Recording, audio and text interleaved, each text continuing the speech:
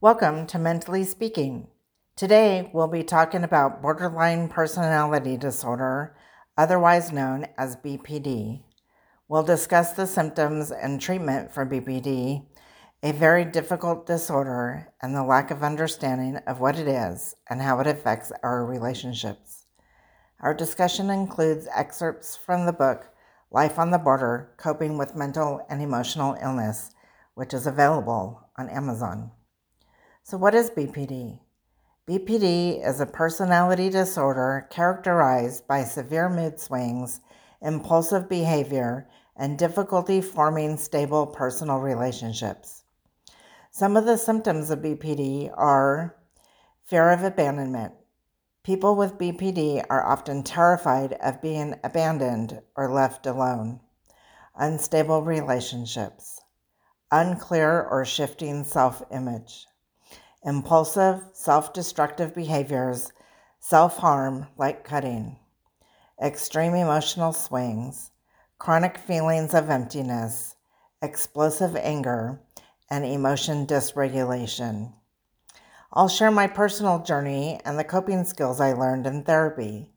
Being vulnerable is not an easy task, but if I can help one person with my experiences, I've done my job. At age 7, I had suicidal ideation and had already displayed anger with temper tantrums before then. I had the belief that my parents loved my brother more than me, and I acted out, dying for attention.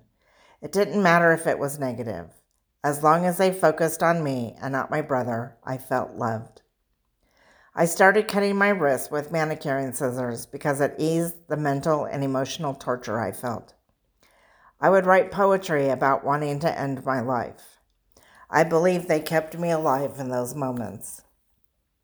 I had explosive anger when my feelings were hurt, and being ultra-sensitive, they were hurt often. That caused others to abandon me. When I was first diagnosed with BPD, there wasn't any therapy for it, so I suffered. I had multiple psychiatric hospitalizations, and finally, after 6 years after my diagnosis, a therapy was created by Marsha Linehan called DBT, which stands for Dialectical Behavior Therapy. There are 4 modules of DBT: emotion regulation, interpersonal effectiveness, distress tolerance, and mindfulness. I have taken DBT classes several times over the years, and now the skills are ingrained in me where I automatically utilize them to cope when I am struggling. Some of my favorite skills are focusing on doing one thing, or hold ice or snap a rubber band on my wrist when feelings are unbearable, communicate to someone when they hurt my feelings. Sometimes I need time to sort out my feelings before sharing with the person, but I can let them know within a day or two. I've been known to be able to say it when it happens. I used to hold everything in for weeks or months after my feelings were hurt. Then I would explode at the person and it would end the relationship.